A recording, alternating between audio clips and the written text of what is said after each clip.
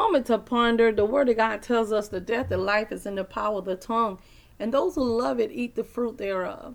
So that means that whatever we want God to do, we have to speak that thing before we see that thing.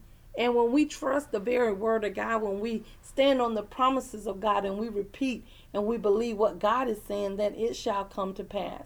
So what you have to do is put it out there. We have to learn how to be obedient even when we don't understand what God is doing. Because when we learn how to be obedient, even though we don't know what God is doing, we just know that it's God that's doing it, and He's going to do it. And He's going to do it to work for His glory and for our good.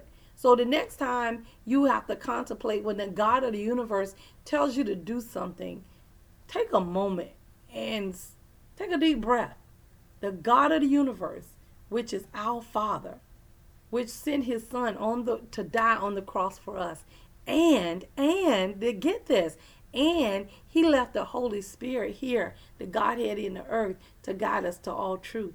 And His word just becomes life to everything that we do. Why? Because we're walking according to what God decreed and declared about our life. And when we're walking according to what God is saying, it changes everything. It changes everything. And you got to know that you can get to where you're going when you believe and you trust the word of God, even when it's uncomfortable. He never said that it had to be comfortable. He just always promised us that He will make a way of escape when we get into different situations. So you just have to know that there are angels assigned to your life. The Holy Spirit is working for your life.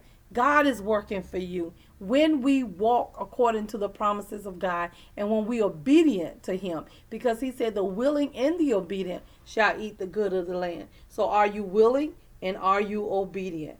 And this is the confidence that we have in Him, that when we ask anything according to His will, He hears us. And if we know that He hears us, we know that our petitions are granted. Real talk, Dr. Hancock. We need you to like, comment, subscribe, and share.